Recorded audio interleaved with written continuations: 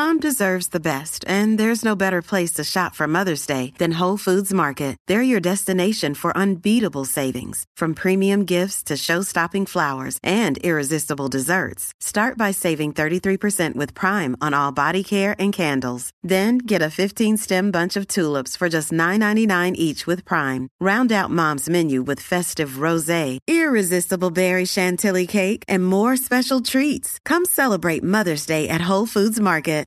Welcome to the Saving Lives podcast. I'm Eddie Joe. This is the second podcast that I'm going to be putting out today on the 18th of January of 2022. And the reason why is because this is a big study, the PLUS trial, that was published just a few moments ago in the New England Journal of Medicine. To start off, I have to tip my hat to Jordan Wallace, who was the person who sent me a text message saying, "Hey, have you read this yet?" I mean, I guess I had been out for like 5 minutes or so. So he definitely presented this study to me first. And I was actually at the dinner table with my wife. I had made some ribeyes out on the grill when I read the study, and my wife was like, "What just got your attention like this?" And definitely had to disclose that it was a study. Obviously, she's been with me for a couple of years, so she knows that I nerd out about all this stuff. So to begin this podcast, the second podcast, a little bit late in the day for me to be doing this, I'm going to go ahead and disclose my bias about the study, which was a randomized controlled trial on Plasmolite versus saline in critically ill patients. I wanted Plasmolite to outperform normal saline, or 0.9% sodium chloride, or saline, or whatever you want to call it. Abnormal saline. I guess I can't really call it abnormal saline after all, because you'll find out soon, spoiler alert. But it turns out that after this publication of the PLUS trial, I have to chill out to some extent about all this saline vitriol that I have. On this podcast, as well as on my blog and social media, I have scrutinized normal saline or abnormal saline extensively and have leaned heavily towards the utilization of balanced salt solutions such as Plasmolite and lactated ringers in patients who are critically ill. I've done YouTube videos, podcasts, and other such content using evidence-based medicine, of course, to defend my position and ultimately justify the bias that I have. I even created an entire IV fluid guide, which you could link down in the show notes with most of the data as to why I believe that Plasmolite is the superior IV fluid. But it's really a shame that the New England Journal of Medicine has hidden this study behind a paywall, because unless you have access to New England Journal of Medicine, you're going to have to trust me unless you could obtain the paper for yourself. And you know that at the end of the day, I don't want you to trust me. I want you to read these data for yourself and make up your own mind. Now, discussing the PLUS trial. This study was published today, again, on the 18th of January of 2022. And this study was created and performed by the ANZICS group out of Australia and New Zealand.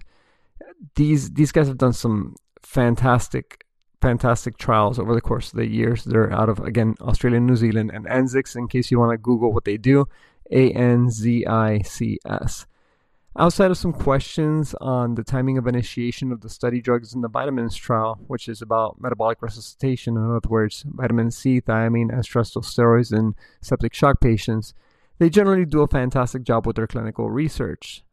Again, I have very few qualms with the work that they do, and that's just me being a bit difficult for the sake of being difficult. To be frank, I've known about this trial for several years and have been excited about learning the results. I knew if somebody was going to do a good trial on all this, it was definitely going to be this team. And, they did do a good job about all this. This was a, quote, investigator-initiated, double-blind, parallel group, randomized control trial, end quote. Again, only the best from these folks out of Australia and New Zealand. It took them several years to recruit everybody in the trial, from September of 2017 all the way up to December of 2020 in the 53 participating ICUs. Unfortunately, they were not able to recruit everybody they wanted to because they had issues with funding and issues with the pandemic. Now, physicians did not decide whether patients enrolled into the PLUS trial received either Plasmolite or 0.9% sodium chloride, but they were able to decide the rate as well as the amount of fluid provided to the patient. All in all, they wanted to have a total of 8,800 patients in the study, but ended up with just over 5,000. To account for the missing patients, they conducted a number of statistical jumping jacks, which included, quote, imputations for missing data according to worst best and best worst scenarios, and multiple imputation. To be completely honest, I have no idea what that means. This is beyond the level of my intelligence, and maybe I should take a couple minutes to learn what this means, but at this point, I cannot go ahead and explain that to you. As I look over these data and the paper as a whole, here are some quick facts that really caught my eye. First of all, these patients actually received IV fluids, 3.9 versus 3.7 liters. This is important because one of the other trials, the SPLIT trial that was written by Paul Young and his colleagues, who's also in the ANZIX team, that study, they received about 2 liters of fluid, which is not enough to actually show a difference in these patients. But the SPLIT trial was used as a justification for saline not being as harmful as we all think it is. But again, these patients got 2 liters and their Apache scores were low. It really wasn't an important trial in my eyes. In fact, this was actually kind of a a feasibility study prior to this PLUS trial. The other thing is that there was no difference in urine output between the two groups. There was an issue with transitions to palliation where 4.1 in the experimental arm versus 5% in the saline arm had their fluids terminated, which one could look at that in a number of different ways. But one of the things that really caught my eye about the patients in the study was that only 42.3% of patients had sepsis. I really wish this number would have been higher. I mean, I outside of sepsis, and patients who are vasoplegic for a number of reasons, I don't see why many patients need, approximately 4 liters or 3.7 liters of fluid. The other thing that I'm not so happy about is that 45.2 of these patients came out of the OR or the PACU. Although for the sake of having a high enrollment into these types of studies, this seems to be a common theme. Zampieri, I believe he's out of Brazil with the BASIC study, also was criticized for having a large number of patients in his study on balanced salt solutions versus saline, which was also a negative trial, at least when you look at it in face value and not when you look at the Bayesian analysis. That study also had a good amount of patients who were out of the OR, the PACU. The other thing is that in the plasma-like group, 17.8 versus 19% of the patients in the saline group came out of elective surgery. I mean, when you go in for elective surgery, you're pretty healthy when you start. So, these patients don't have the catecholamine surge persisting for a couple of days and cytokines, etc., which lead to worse outcomes in these patients, to be honest with you, or at least to my fundamental knowledge and what I could defend. But that's a lot of patients who are healthy when they started off their hospitalization or relatively healthy.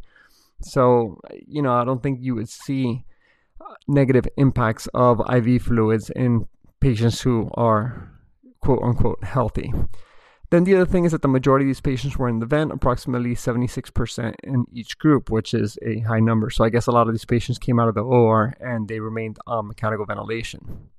When we're looking at the primary outcome of the PLUS trial, it turns out that death was the primary outcome. And I sort of have an issue with this. And I completely welcome somebody who wants to challenge me on this because, I'm not going to die on this hill or whatever the saying is.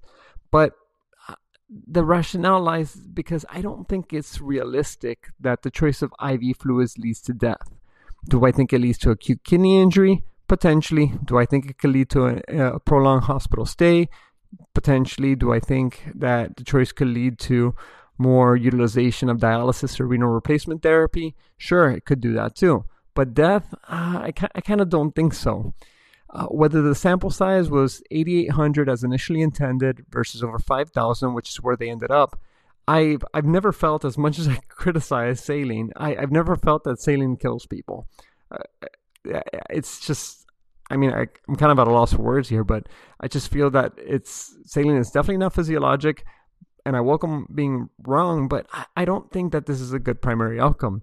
So when it comes down to the results here, it came as no surprise to me that 21.8% of the patients in the plasma-like group died, and 22% in the saline group died. Obviously, there was no statistically significant difference.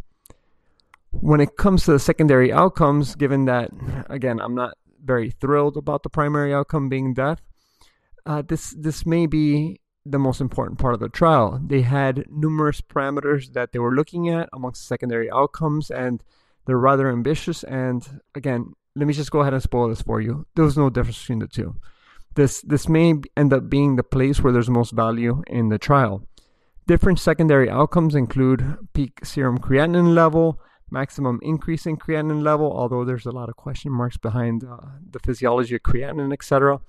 Receipt of new renal replacement therapy, receipt and duration of treatment with vasoactive drugs, duration of mechanical ventilation in the ICU, ICU length of stay, as well as hospital length of stay, and then death from any cause in the ICU stay, hospital stay, or within 28 days after randomization. All of these, no difference between saline and Plasmolite. I was kind of figuring that there would be an increase in renal replacement therapy, vasoactive drugs, and potentially length of ICU and hospital stays, but I guess I was wrong. There was no difference between the two in any of these secondary outcomes. So here are my final thoughts about the PLUS trial. First of all, perhaps normal saline is not as abnormal saline as we all think it is, and it may not be as dangerous as we once thought. There was no difference in the number of adverse effects and adverse events between the two groups. Sure, there was a higher serum chloride in the saline group as well as a lower pH in the saline group, but did this change anything in the patients? Well, no. And perhaps taking the Matt-Schuba approach of intensivism and the pursuit of euboxia, which is making all the lab values look normal, is a fool's errand, and we shouldn't be targeting that. Some would say that maybe enrolling 3,000 additional patients would not have changed a single thing. And again, if you need 3,000 more patients to prove your point, your number needed to treat will end up being so high that it wouldn't even be really clinically relevant, even though you might find a statistically significant difference. Rather than criticize the hard work that this team did, I could instead try to conduct a similar trial myself. Truth is, though, that I won't. Clinical trials such as these require an intense, insane amount of work, and I really have to tip my hat to the authors for this. Although my cognitive dissonance may not want me to accept the results, these are fantastic data, and the researchers, again, even though, in an ideal world, I would not want to get post-op patients involved in this. I would want to do like a straight-up septic shock study, etc. That's just not going to happen. It's really complicated to enroll these patients in this type of clinical trial in a timely fashion. So what am I going to do moving forward? First of all, I will keep on using balanced salt solutions, as there's data as in the SALT-TD as well as the SMART trials out of Vanderbilt that showed that balanced salt solutions are beneficial for patients over saline. But what I'm going to stop doing, at least I think I'm going to stop doing, is giving such a hard time to those who are using 0.9% saline in their patients. Now, DKA now has pretty good data that I'm going to get to and eventually cover on this podcast, suggesting that using Plasmolite and balanced salt solution is superior for a number of different reasons in DKA patients, but I'm not going to go over that right now. So that might be a place where using Plasmolite or LR is far superior, statistically significant for a number of different parameters in using saline, but that's an aside. Again, I'm going to stop giving such a hard time to those people who use saline, and although I do think I've traumatized a person or two in the process. Overall, that's the PLUS trial. I'm glad that it came out. I'm glad that there's more data for all of this, and I sincerely thank you for listening to me rant about this topic that I'm very passionate about. You could potentially hear about it. You could probably notice in my voice. And I would be very grateful if you could take just a couple seconds and go either to Spotify or Apple Podcasts and leave me a 5-star review, because it helps the podcast grow. And I guess that will be your way of thanking me, because outside of listening to the annoying ads, you're not paying for this. Yeah, we'll leave it at that. Thanks a lot, guys. Bye.